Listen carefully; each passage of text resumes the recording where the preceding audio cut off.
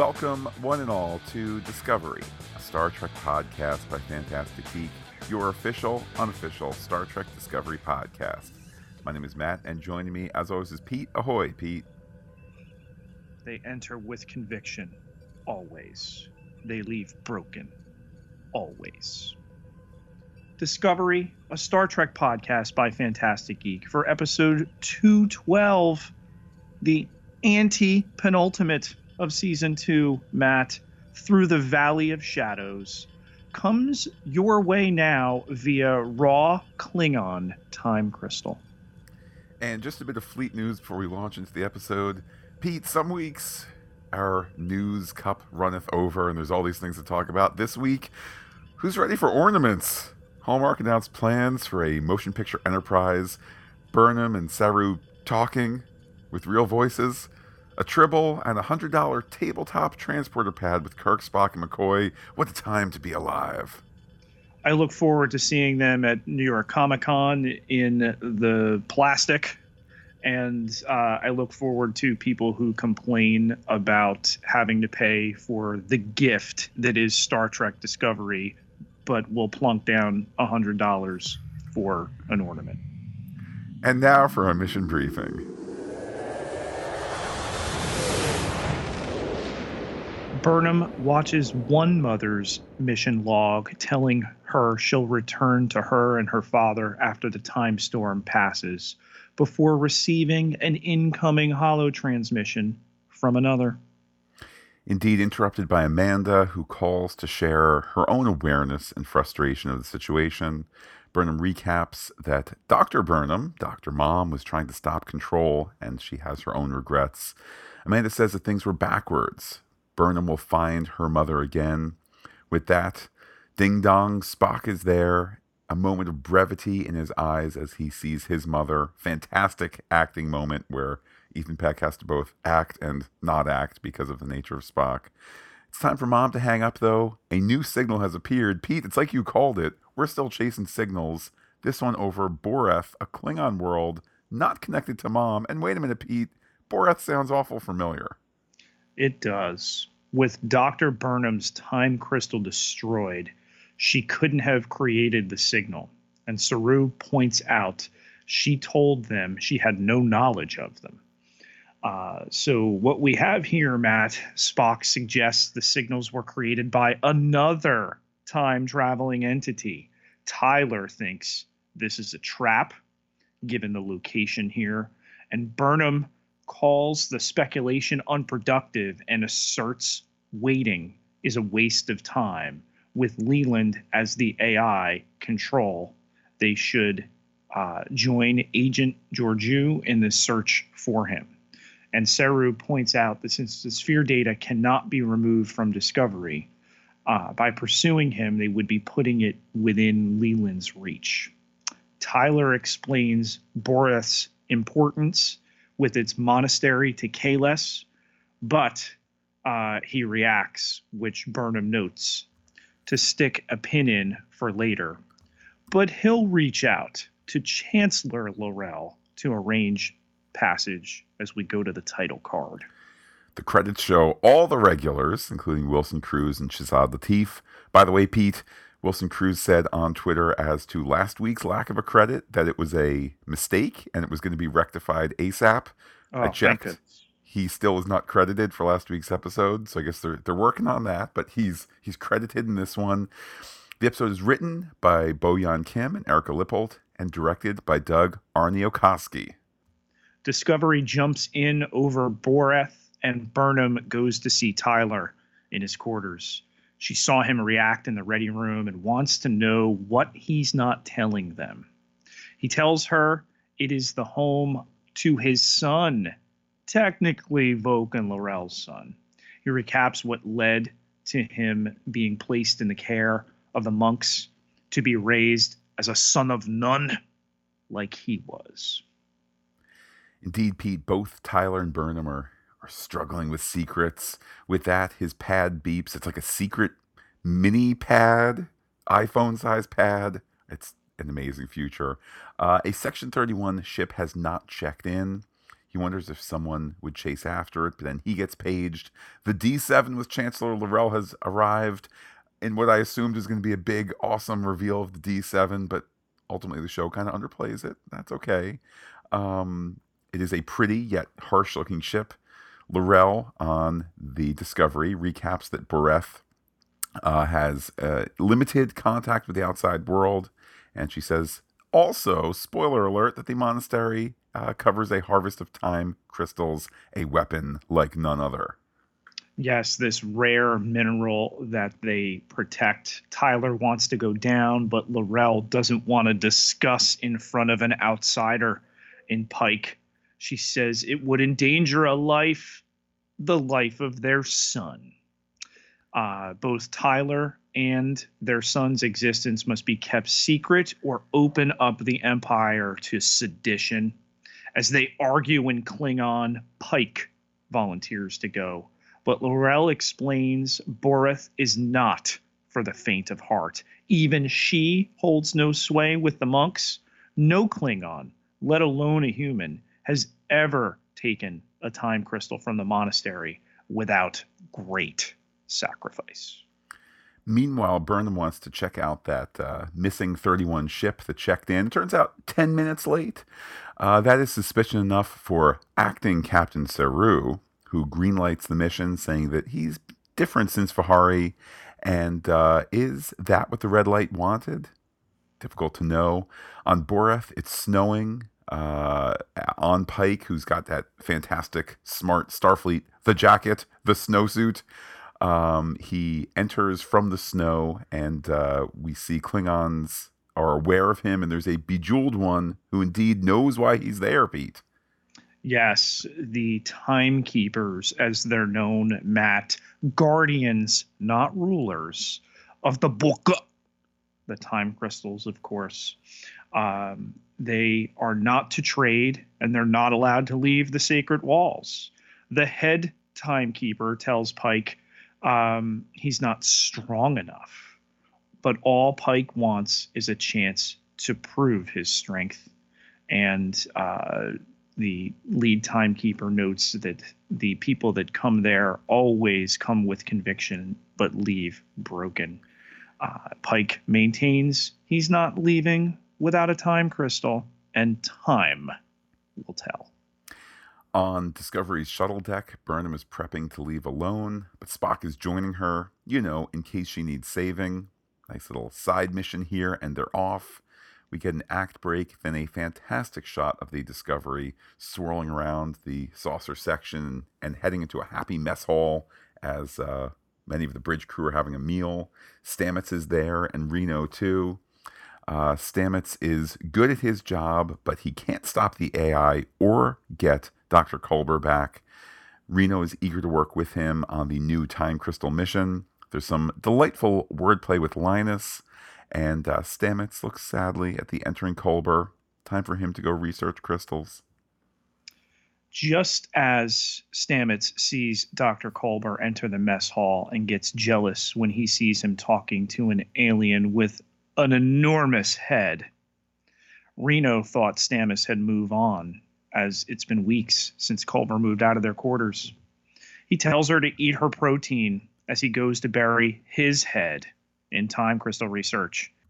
Meanwhile, if Pete, we can use such a time-limited word. Meanwhile, on Boreth, Tanavik is the monk who was once without a name. Turns out he's a baby all grown up, because here, past, present, and future are all equal. That's right, Pete. He is the wee bairn dropped off, 8 episodes ago. The purpose of all who are there is to protect the crystals. What is Pike's purpose? With that, Pete, take us back to the shuttle. Burnham and Spock are 2 minutes out. They discuss the signals. Burnham thinks they're meaningless because of her rage, the enemy of logic. But Spock, who was once angry as well, says that she is the common denominator. They arrive to find the entire crew has been ejected into space from the undamaged Section 31 ship. There's one life sign. They beam to the shuttle. Lieutenant Kamran Gant, former tactical officer aboard the Shenzhou. He comes to, and they explain their mission. He was trying to purge a suspicious subroutine from the ship when the systems locked them out and began to purge them. He blames himself, Matt, but he miraculously was the only one who got into an EV suit before passing out.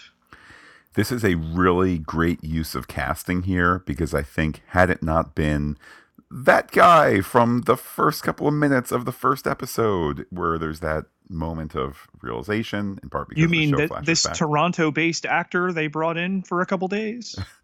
Yes, but I mean, the fact that he is familiar from that first episode, to me, it completely belied what was about to come. And I mean that as a compliment. I did not suspect, oh man, he's the sleeper agent. Right. Um, I'm not saying that it's out of the blue that it happens, but it's just enough to be like, hey, it's that guy. Is young Kuzi still around? How about Robot Head? And it's just enough to push the story forward without us saying, no, there are enemies everywhere and they look like us, and it's the evil control, etc. Yeah, it soft pedals that later reveal, which winds up being the most effective approach. Of course, Burnham wants to go over to the vessel for answers as to why it would kill its crew and now enter a stasis mode. Gant doesn't want to go over, but they convince him he can help prevent more death. In Tyler's quarters, L'Rell says that her ship is scanning to protect her son and it will attack if needed. She didn't plan on seeing Tyler ever again, but here the signals have brought them together. L'Rell has accepted Tyler's love for Burnham, and L'Rell has accepted that the Voq she loved is gone. Tyler and Burnham will both protect their son, their nameless son. On the planet Tunavik, Pete, who now has a name, takes Pike to the pillar of the past and the pillar of the present. It reads, when the future becomes the past, the present will be unlocked. Oh man, Pete, is this our Legend of Zelda reference in the episode? You read my mind there. Maybe I read it in the future. Or we had a discussion about it. In the past. Oh man, Pete, it's happening. Yeah, Bowie had tweeted, who's a big gamer, Bo Yun Kim, like myself, a big Nintendo gamer on top of that, which, as if you could, get me in my sweet spot anymore, that there's a hidden Legend of Zelda reference. Not quite sure if we're talking about this episode, although it deals with the past, links to the past and all. Matt, did you bring your Ocarina of Time with you to the podcast? So she'll just have to get back to us whether it is indeed in this episode or down the road that they're writing. But moving on, Matt, as Pike goes to touch a crystal, he flashes forward to a Starfleet engineering room erupting in explosions due to a radiation leak during a training exercise. He orders the evacuation of the cadets and then sacrifices himself to save them before emerging at the barrier with the damage visible to his face. Then, unharmed in a darkened hallway, a whirring out of focus form approaches. Beep, beep. It's him in the iconic wheelchair, and his face contorts horribly. He recoils in the present, and Tunavik tells him he may still choose to walk away from that future, but if he takes the crystal, his fate will be sealed. Of course, Christopher Pike reaffirms what he believes as a Starfleet captain and refuses to abandon his principles because of the future he's glimpsed. Tunavik breaks off the time crystal and honors him. Pete, this scene hammers home, I think, what can upset inflexible fans and what can delight open-minded fans. There's plenty of chatter online about how it is impossible that an old J-class starship would have have an engineering section that looks identical to Discovery. And fine, are they reusing a set? Sure. I could ultimately care less what it looks like.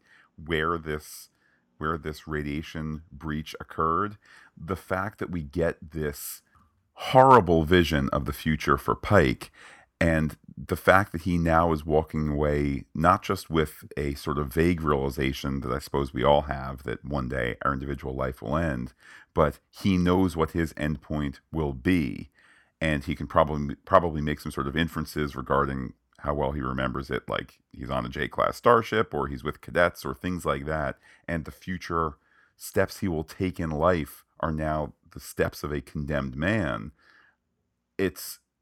It informs the character all the better in a wonderful way. And if you're spending time complaining that they didn't build a new set, you're missing the feeling and the character points and things that make us all human.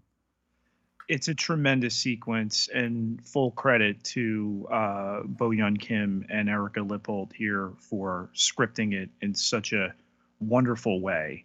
I knew the moment we had Pike cast in this season, we were going to have to see how he winds up in the chair. And I know you had doubted it a little bit, and playing around with the time conceit of this season makes it the perfect opportunity to drop it in.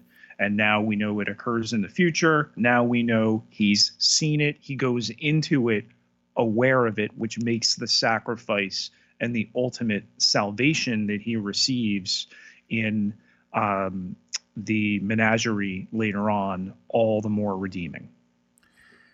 And for anybody who's concerned that this has now rewritten the precious character of Captain Christopher Pike, let's not forget he appeared in one episode 3 times. You know, it was the original pilot that got reused into 2 other episodes. This is far different than, like, you know, oh man, they've made fundamental changes to Sarek, who appeared in so many episodes and 2 or 3 movies and Next Generation. Like, this is a minor character who's had a major impact on Star Trek, not the other way around. But bottom line, in this scene, Pete, he of course wants the crystal. He's prepared to lock in that future. Tenavik says, take the crystal, your fate is sealed. Change your fate if you leave the crystal. He wants the crystal. He wants to live up to that captainly ideal, and that's what ends the act.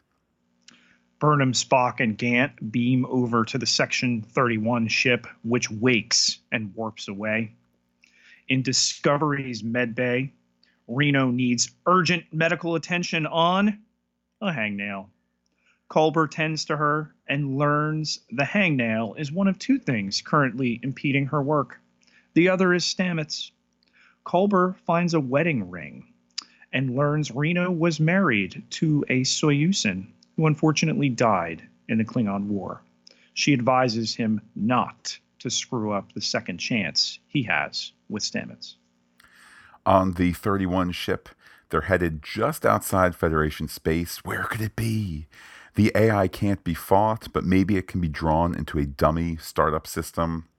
It'll be like fresh meat for a lion. And Pete, this another example of what the show does so well, where they tend to follow techity tech stuff. And I think that, you know, dummy startup system, probably we can all get that from context, but to say it's fresh meat for the lion who will be drawn into the cage and someone will hold the door open and clang it shut behind them makes it totally clear that everyone is understanding what's what. Spock is going to be the one who steps away to do bleeps and bloops with the computer core. It takes him into the ready room, in part because Pete, the Section 31 ship, aside from that medical room where we saw the semi-comatose Spock several episodes ago, the Section 31 ship's set consists of the bridge and the adjoining ready room. And boy, aren't they lucky that they put a transporter pad right in the middle of it, because then you don't need to build another set, since this is a heavy reuse. Not reuse, it's a heavy redress reconstruction of the Senjo bridge. So it's all recycling conscious. Yeah, they dropped the floor down from season 1 and built the Section 31 ship. Burnham and Gant catch up. Detmer told her that he had survived the war, and he tells a story about how Section 31's threat assessment program was attempting to prevent the Klingon War from ever even starting. And of course, he joined up. As Burnham begins to put two and two together and grab her phaser, Spock identifies Control as in one area outside the ship's systems, a carbon-based life form on the bridge. But he's unable to contact Burnham, and Gant Troll tells Burnham once it absorbs the sphere data, it will become the purest form of life in all existence. Indeed, Pete, he can see every possible future. It all ends the same way. I wonder, Pete, was it like over 14 million futures? Was Doctor Strange there? I don't How know. many do we win in? And there's a season 3. Oh wait, all of them. Burnham intuits that Control wanted Burnham, and that's why Spock was given the chance to walk away. Ultimately, Spock gets to Burnham, and a phaser fight erupts. She's trying to start a manual reboot, then gets body slammed by Gant, who's ready to eject the nanites into her eye, which was a nice moment for me to go, oh, regardless of the reasonability or not of there being the pointy stick in the ocular scanner that originally infected Leland. That's now the purpose. It's not just shoot a guy in the eye. It's to inject those nanites. Spock arrives to save the day, but the Vulcan nerve pinch can't work on anybody, Pete, who's got no nerves. Yeah, it was a good way to explain why he's not able to combat him here. He throws Spock across the room. Burnham blows holes in Gant. So then we get the really great effect of all of the nanobots winding their way across the floor. Spock magnetizes the floor just in time here, and they're able to eliminate the threat. Afterward, he explains to Burnham that Control had blocked his tricorder from recognizing Control, and that she now knows the ultimate goal was to turn her. Couple of little bits here. I love the line where Spock says that he had to calculate how to magnetize the floor on his head. He apologizes for being so slow. That kind of wry sense of humor that Ethan Peck really is nailing. Also, in an interesting turn that I don't know if it's meant to be stick a pin in it for later or not, Burnham says there's no need to go to wherever it was that the ship was headed, since, as you said, Pete, the mission was to get Burnham and turn her. So, well, I guess that's fodder for a theories discussion later. But the question is, can the signals help after all? What do you think, Pete? Maybe there is something to them. As their shuttle returns to Discovery, a preoccupied Pike tells Tyler and L'Rell he got the time crystal, and it will help with the last 3 signals. Stamets and Reno are working on it. L'Rell asks what the monks wanted in return, but he explains what he experienced is for him alone, which he promised their son, Tanavik, a good name. He returns the insignia of the torchbearer Tyler gave their child before he sent him to Boreth. It helped him with his journey, and he no longer needs it. He was meant to be on Boreth, and Pike was meant to be guided by him. They all have a part to play. Burnham then is speaking to the bridge crew. Control can co-opt people and ships. There was that attempt to take her to a specific place outside the Federation. Then suddenly they're reading Section 31 ships coming for them. About 30 are. Pete, are there a total of 31 ships in Section 31? If so, that's oddly obsessive. It's time to spore jump away, though, right?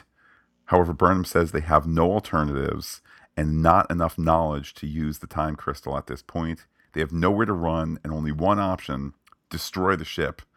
Pike then quickly sends a message to number 1: prepare rendezvous, prepare for a full complement of transfer.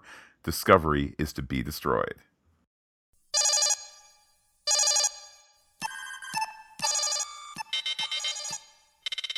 Pete, we have an incoming threat analysis that is assuming that our sensors are working and not somehow blocked by Control. Let's start with Tanavik, the timekeeper, who only halfway through the episode started to seem slightly familiar. Yes, it's the first albino Klingon that Kenneth Mitchell, who's rapidly becoming the one man Klingon empire. Um, just wonderful to get him back. We had him earlier in the season as L'Orel's uncle. He, of course, Cole from season one. He can play all the Klingons, Matt. They need to do some sort of like Willy Wonka with where Deep Roy plays all the Oompa Loompas. They need to do that where it's just Yes, nonstop with Kenneth but Mitchell. not L'Orel. He can't play L'Orel. That is true. That is true. Um, Genuinely, it was halfway through the character's appearance in the episode where I started to pick up on some of the gravelly nature of the voice that is Kenneth Mitchell. I'm sure he made a conscious decision to play the character differently, to sound different. Whereas Cole and Colshaw, obviously, you would play those two more similarly since they were related. And it's just a wonderful bit of trivia, and it's a great character, and it's a Yeah. great use of returning back to this character Pete that we just barely met as a wee baby back at the beginning of the season. There's such a tradition to the actors who have played beloved Klingon roles. You think back to the Next Generation and Gowron, and then Deep Space Nine and Martok and everything like that. And Kenneth Mitchell has already etched his name in that Mount Rushmore of prosthetic performers. 20 years from now, will Kenneth Mitchell be doing conventions with the special take a picture with Kenneth Mitchell in Cole/Colshaw/Tanavik makeup? The future is clouded, Matt. I don't think he took that time crystal, so that fate's not sealed in latex just yet. Well, let's talk about the threat of, as you say, Gant Troll, the control infused creature formerly known as Gant. Again, great use of the actor of the familiar character to undo what I think otherwise would have been, no, don't go in the haunted house, Spock and Burnham. It's a bad place. Let's realize too what this episode does. It gives us back a bit character from Burnham's past, then reveals it to have been a lie, and that character thought saved now died with all those other people facelessly that we didn't know, so we lose him all over again. It's just narratively, it is such a great use there. And I guess, Pete, now we can start the countdown. Who else from the Senjo bridge crew will show up at some point out of the blue to heal our hearts and break them all again? The Daft Punk crewman from the Shenzhou would be too obvious for Control to inhabit. So hopefully, the entire season 3 storyline will be set around her. Well, Pete, just as Gant fell victim to the evil computer system, we have our own computer system that we battle with sometimes. That's where we keep all our podcast storage and bandwidth and whatnot. But helping fight that evil, that good, is the people who support us on patreon.com/fantasticgeek, making sure that ultimately we are the masters of the bleeps and the bloops, not evil control. Everybody who contributes gets access to exclusive podcast content, and all it takes is $1 a month to get you in the door. Recently made our early Shazam thoughts available for you. I haven't seen the movie a couple weeks before it's come out, so all sorts of goodies like that, and we're just tickled pink anybody would even think to contribute and help us pay these costs.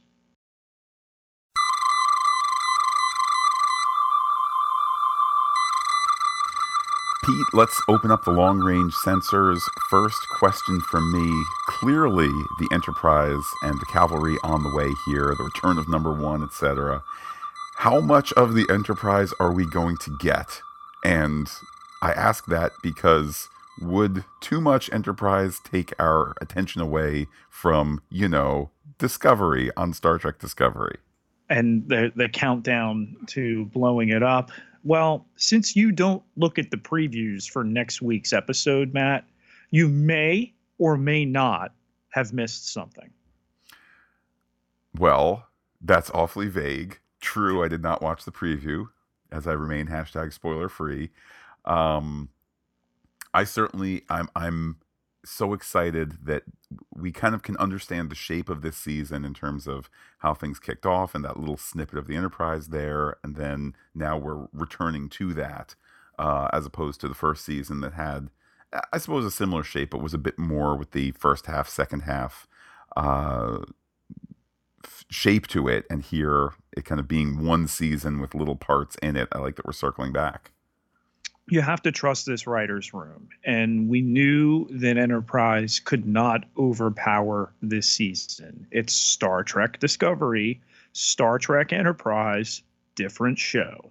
So, of course, the Enterprise is, after they've solved all their technical problems and removed screens that make it impossible for Control to holographically infect them, going to swoop in here and go on a 2 episode mission with Discovery to eliminate the threat.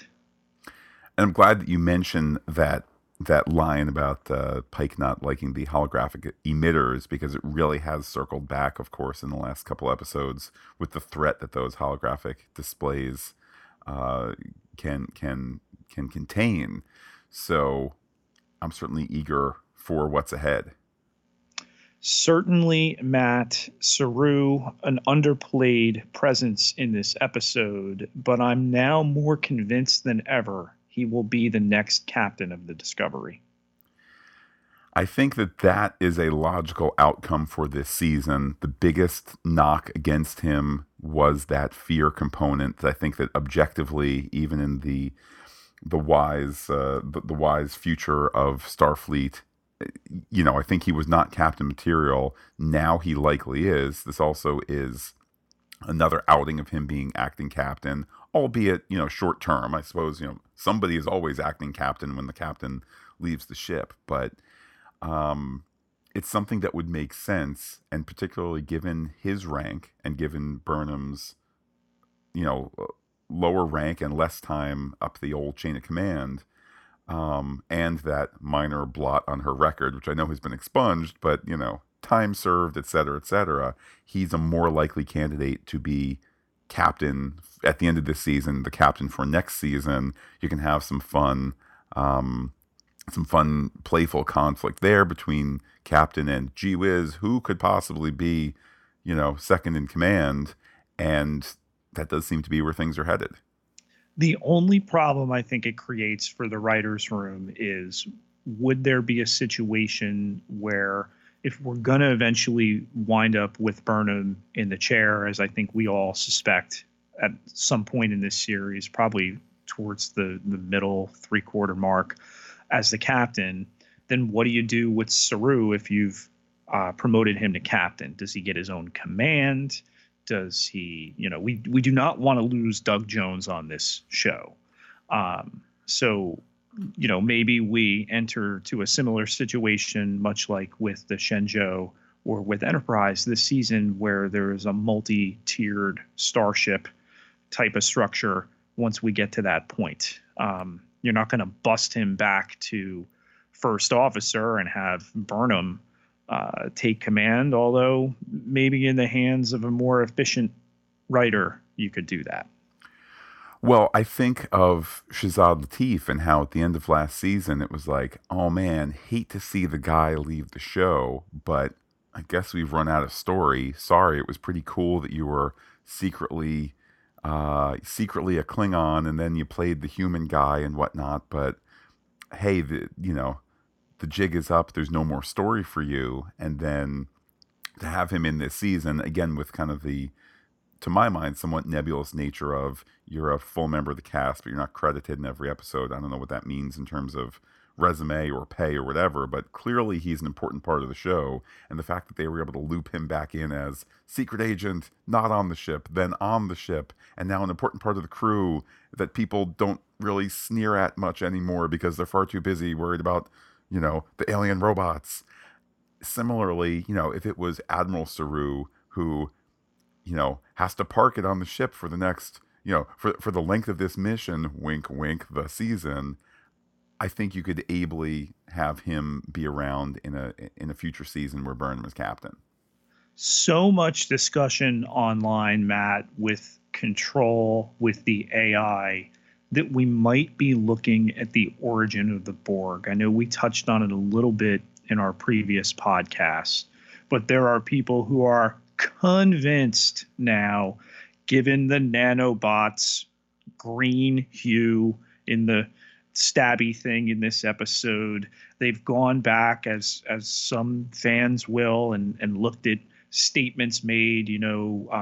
Leland as Control says struggle is pointless. Sounds a little bit like an early branding of resistance is futile. What say you? Well, you reminded me and reminded our listeners last week that there were Borg in Star Trek Enterprise. They had crash landed in the icy realms of Earth. So, I mean, you have to resolve those too. And Pete, I have seen that Enterprise episode. I must confess I don't remember it perfectly. That was kind of just the classic Borg, like they took the suits that they already had for Star Trek productions, and it was the same black suits with rubber hoses and robot arms, right? But Matt, you had the next gen early Borg, and then you created for the silver screen updated Borg, and then you, in an earlier timeline, used those Borg from a movie, and now my action figures look different, and I need to sit down. Pete, I'm reminded of somebody who we've hung out with a little bit at New York Comic Con who is angry at Star Wars because that person's lengthy writings on The Last Jedi in Anticipation were wrong. Therefore, the source material must be wrong because the theory was so good. Same thing here. I think you could, you can't get around the fact that Borg appear in Star Trek earlier than this. Unless, of course, I know there's the crazy theory that this actually isn't real Star Trek or whatever, that we're not even going to go down. Could you, however, Pete, could you split the baby in terms of this is an attempt? Not Tenavik. We're not splitting Tenavik. No. Indeed, Pete, we've seen a version of that earlier this season. Yes. in a more literal sense, but split the prosthetic baby. Let's be very clear. Yes. Okay. Solomon. But metaphorically, can you find a middle ground? How about that, where this is revealed to be an attempt by the Borg to go in a nanite direction, and then, the nanites don't work. Let's stick to more of the traditional metal on skin type thing.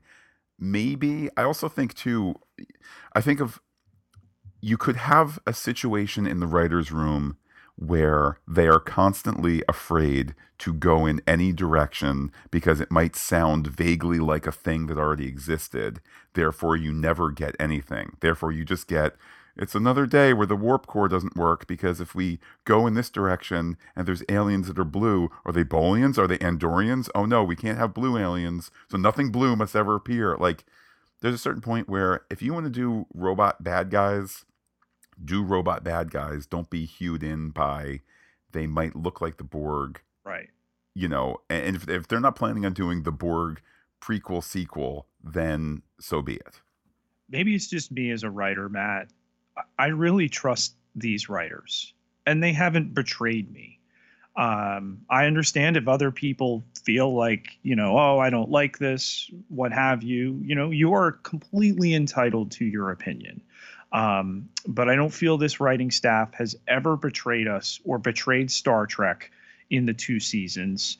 And if they want to somehow retcon this to be the origin of the Borg that then gets sent backwards in time and develops even further, much like we're talking about sending the sphere data well into the future and out of its reach, then that'll work for me. If this just winds up being a self-contained storyline about, Star Trek's version of Skynet, I'm fine with that too. I can have my Star Trek always. As a side note, here's what I don't get. I don't get how there are people who watch Discovery each week and hate it. Like, at a certain point, if it's that If you don't like it, don't watch it. Like, and it's a thing that you pay for. It's not even like, oh well, I'm home Saturday nights. It's on channel 11. As was the case with Next Generation back in the day in our area. You're paying for this thing. If you don't like it, don't watch it. I don't know. There's Pete We're gonna try to bring reason where there is none, Matt. Pete. They have anger. Let's move to logic. Any other theories on your space radar? Couple quick hits. The Section 31 ship. First time we've really gotten detailed. I mean, I'm talking to the engineering guy over there. We've gotten detailed looks. So they have the classic nacelles, which we saw when they decloaked, kind of like fold down, cool. But their bridge is kind of like this, or the main section is kind of like this dagger, almost like they cut off the saucer section of the ship. Are you talking internally or externally? Externally. I'm not crazy about the design of it as a ship. I think that for the ships on this show, there's a little bit of there's a community oneness, because I know it's not just one person. I don't want to say, oh, it's John Eves who's had a hand in stuff, who has for many years, but I don't love the designs of ships in general. I think the Discovery footprint, or the Discovery top view, side view, is not particularly attractive. I think it's been made to really shine in interesting angles, because you can swirl around them with computer effects, and it's not that you're limited to a physical model and how you have to orient it and make sure it doesn't tip over and have a camera and whatnot. So the design of Discovery makes sense for what the show is. I don't necessarily love how the 31 ship looks. I think it lacks elegance if you're looking for elegance. I think it lacks kind of a sinister shape if you're going for that, but just a matter of personal preference. It's not making my walls tumble on down. A fleet of nearly 30 ships is approaching Discovery, Matt. It's almost all of the 31 fleet, as you joked before. And I think effectively, what do they have? 31. I think we know who's on the one ship that might not be in that fleet. Oh yes, Captain Georgiou, or the former Captain Georgiou, or the future Captain Georgiou. It's all very timey-wimey in this timey-wimey episode. Um, I was surprised to hear that there's that many ships in Section 31. Maybe I'm coming from this classic Trek thing that I think we all can agree has been abandoned and should be abandoned, that there's like only 12 starships. I think that led to an urgency in the original series that made sense. It also led to, a lack of needing to come up with a whole bunch of other ships, because look, it's our sister ship, NCC 7017, because we moved the stickers around, you see. I think too, in the middle of the space race, the idea of people, wrapping their brains around hundreds of starships would have been too big a jump, to make it like, all right, there are a dozen. Wow, we're eventually going to reach a point like we did in the 70s where there would be that many Voyager or Explorer or whatever the NASA class satellites and vehicles were. Yeah, I suspect Gene Roddenberry was probably considering the Enterprise to be akin to an aircraft carrier, of which there are 11 that the United States has now. So that's probably there's your analogy, versus like battleships or destroyers or whatever, of which I'm sure there's many, many more in our Navy and in the navies of the world, etc. So if nothing else, Pete, the fact that there's 30 ships coming to attack the one, that is a convincing reason to destroy, wink, the Discovery, as opposed to it's one ship, or we can fight off 5, or 10-1. Maybe we'll go down fighting with those odds. 30-1 is such an overwhelming number that you can say, yes, the only way out of this is to destroy the ship and the sphere data contained therein. The control infected Gant, or reconstructed Gant, I think we should say properly, because that's what it wanted to do to Burnham. mentions the threat assessment program was attempting to prevent the Klingon War from ever happening. That's pretty interesting, given that it would provide some canonical fix, if you will, Matt, for why we never heard about that war before. We could, in essence, at the end of the season, and that thread followed through, not just expunge from the record of Burnham, expunge from all of time that event. It's funny. I know back in the in those early days, Pete, if you can remember back when Brian Fuller was a showrunner, if you know, it's so many showrunners ago, um, the notion that there had been canonical reference to this fight or this war or this conflict, which I remember like looking up on Memory Alpha and being like, oh, okay, yeah, that's cool. So you're finding this little area to open up.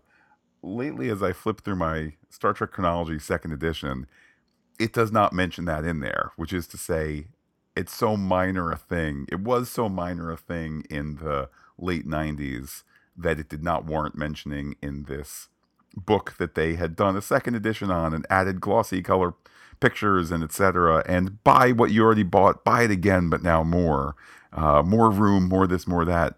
It was such a minor thing that it did not merit worth mentioning. So do we do a time thing that erases where we have been? Maybe. I just wonder again, from a production point of view, what's the discussion in terms of how are people going to react if we undo all of this? And is that going to feed the trolls? Do we care at this point? Do we care about trolls versus whatever? As long as people who presumably are paying for the subscription are enjoying the show. And if you're going to hate watch, or if you're going to pay for it, fine. That is a measure of a show's health. Do they undo what we've done? I don't know. Last one from me, Matt. How long until someone names their baby Tenavik? I'm going to say that we find out over the summer that there is a child with the middle name, a child who has been given the middle name Tenavik, and much ado is made about it at STLV. With that, let's go to Hailing Frequencies. Hailing frequencies open, sir. Let us start, as we always do, with our Twitter poll. People having a chance to rate this episode. 4 stars, XO outstanding. 3 stars, scary future. 2 stars, Borath thing, like boring. And then 1 star, hangnail says I. 4% gave it 1 star, 8% 2 stars, 8% 3 stars, and a very robust 80% gave it 4 stars. I think it was their second best episode of the season. The first one being the other Klingon-centric story. I think they're really linked in that, and I think Discovery does its Klingon intrigue as well as possible. We have some tweets here. The first from Karen Chu. That's Karen Chu on Twitter. Captain of my heart. People always talk about ranking series, and I have a hard time and have to hold TOS in a special spot that cannot even be ranked. Well, I have put Discovery right next to it. It's just its own thing, and this season Pike has made it as good as TOS. I mean, Anson Mount's just done such a tremendous job, and he's now cemented in history. We've seen how the injury happens, so we have our 3 Pikes to line up there, Matt. Hopefully it doesn't wind up like Walking Dead with heads on Pikes. There are 3 Pikes. Another tweet, this one from Tom Londe. That's at Tom Londe on Twitter. Only thing harder than waiting for next week is knowing that I'm going to have to wait another week after that for the conclusion. Maybe we can snap forward in time and watch them both. Tweet here from C. William Perkins, who, like the other 2 tweeters, has a Twitter name that is the same as their given name. Takeaway from the cliffhanger, admittedly awesome, and it was a slow episode with too much filler, diluting a short trek's worth of excellent Pike development, clearly table setting for the more interesting climax. I was completely engrossed in this episode, so I'm going to agree to disagree a little bit. But when you consider that what I thought was a great episode and what this tweeter thinks is set up, we're going to get more payoff in the next 2 episodes. Last 2 tweets from JT Atkins, that's at JTAisme. First of all, this is one roller coaster that needs to never stop. Secondly, allow me to crazy theorize. We are going to end up in a non-prime timeline, and that's fine. Is next season Discovery aboard the Enterprise? There are always possibilities. And he adds the 2 statements, when the future becomes the past, the present will be unlocked, and not every cage is a prison, not every loss eternal. These are key to the ending of season 2. Now, if I just knew what it means. Listen, we all want to see these last 2 episodes. There's so much speculation and can't wait to chew it all over with you. Pete, are you ready to hear from Fred in the Netherlands? New microphone and all. Hello, Matt and Pete. This is Fred from the Netherlands with some feedback for Star Trek Discovery Season 2, Episode 12. I'm recording with my new construction of my microphone, which is hanging now freely and will probably give less disturbance and a better sound. It was a good episode, although I'm always looking very much forward to all kinds of visual effects, and that was a little less in this episode, I think. Normally I take screenshots of the episode, and that was also much less than usual. One very nice thing was that when we see Saru and we then go to Boreth, that his face changed into the rock face of the rock formation on Boreth. It was only very short, but that was a very nice visual effect. One nitpick is that I thought about the spore drive. Why don't they use it? They just jumped to Boreth, and even Reno was referring to that during their lunch. So nothing that's hindering them to use the spore drive. So why didn't they use that opportunity? Another thing is that I didn't see it coming that Gant was the new AI, so the new Leland, the new control. I really wonder if on these 30 Section 31 ships, if they are all controlled just by the AI, or is there still a normal crew there? Or is there a normal crew there under power of just one person who is invaded by the AI? Or is still Giorgio behind that? I have a big feeling, but I'm probably not the only one.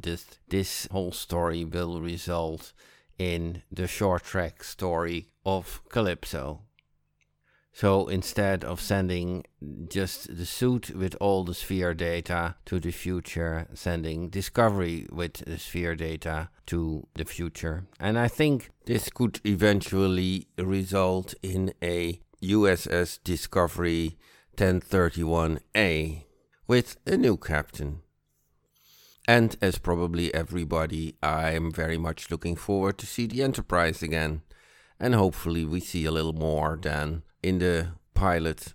And I hope to see Rebecca Romijn as number 1 back. Nice reference to the menagerie, by the way, with Pike in that wheelchair. Seeing Klingons back here. I liked the son of Tyler or actually Fogg and L'Rell, Tenavik. But when I see these Klingons here with all their prosthetics and the way they talk, no, sorry Mary Chieffo, you do a wonderful job of playing L'Rell, but it's still, well, I have problems with these Star Trek Discovery Klingons. And it got a little better, of course, since season 1. The time setting on Boreth is of course a little strange, that Tenavik is already an adult man, although his parents brought him there just a few months ago. So I really wonder what will happen if they're ever going to visit him in the next half year, if he's an old and grey Klingon, or even already dead by old age. But you never know what these crystals do, and perhaps he is a young guy again. Some fans will be probably happy finally getting Reno back, although she is playing here a kind of relation therapist, talking to Culber and talking to Stamets. She lost her partner, that she said, come on guys, take your chances. But nevertheless, a little strange. It was nice to see how they get lunch together, very colorful scene. Although I didn't get the joke with Linus there. Perhaps you can explain it to me. Okay. That was all for now. Greetings, Fred from the Netherlands. Pete, first thing off the bat here, I'm glad Fred mentioned that really wonderful transition from Saru's face to the rock face. Yeah, it was really cool to see how they digitally integrated that.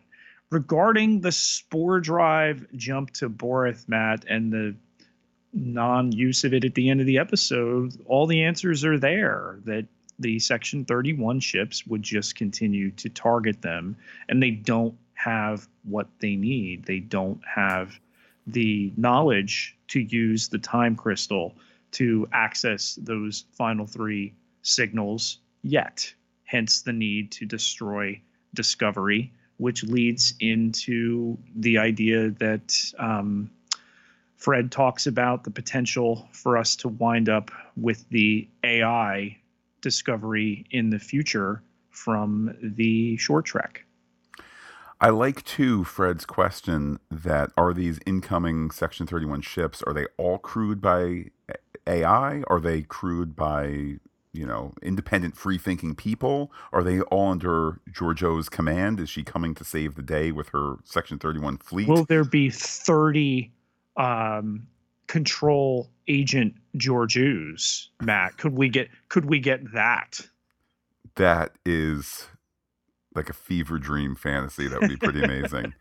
It's like the episode from the Next Gen where all the Enterprises are popping up from the different timelines, and then one of my favorites, the one Riker from the Borg controlled timeline who can't even get away from the bridge long enough to shave, has this long beard. He's like, "You can't send us back." He's attacking the main Enterprise, which is trying to heal time. Fred also puts forth a really great theory. Do we get on Star Trek Discovery the destruction of the Starship Discovery and the potential for next season to do something very Star Trekian to replace it with the 1031-A, another crossfield ship, which happens to look exactly like the original one, which we've seen before on Star Trek? I mean, nothing's ever out of the realm of possibility on this show, but I just don't know if we'd go in that direction. We'll see. I mean, it would certainly establish a firm link to the Calypso short.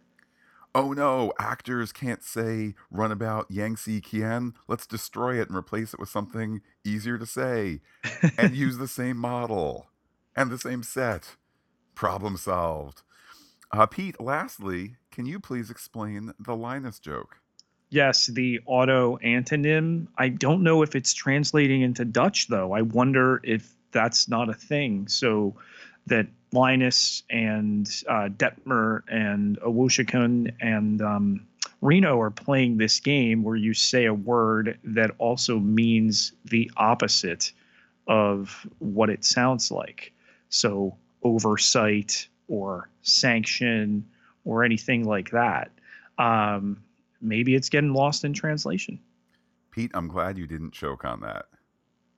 And of course, Pete, any conversation that you have on Twitter, you don't choke on that either. So how can people be in touch with you?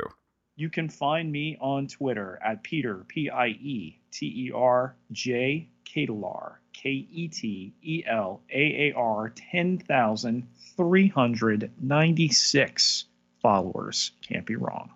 And while I'm personally on Twitter as Looking Back Lost, do be in touch with the podcast. Comment on fantasticgeek.com. Check us out on Twitter, on Instagram, on Gmail, where we are Fantastic Geek as well. But wait, Pete, there's more. Facebook.com/fantasticgeek. All one word, with the P, with the H, with you today.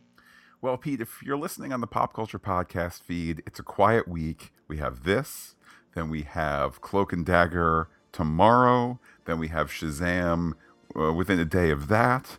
Then, of course, we will be back for Star Trek Discovery next week in... I can't believe it, Pete. There's only 2 episodes to go. It has gone by so fast. It has been so wonderful. So, regardless of when we next talk to our dear listeners, whether it's for Cloak and Dagger, for Shazam, for Star Trek, for Godfriend and Me in 2 weeks, whatever it is, I look forward to the discussion. And with that, I will say adios to all our listeners and give you the final word. Beep, beep.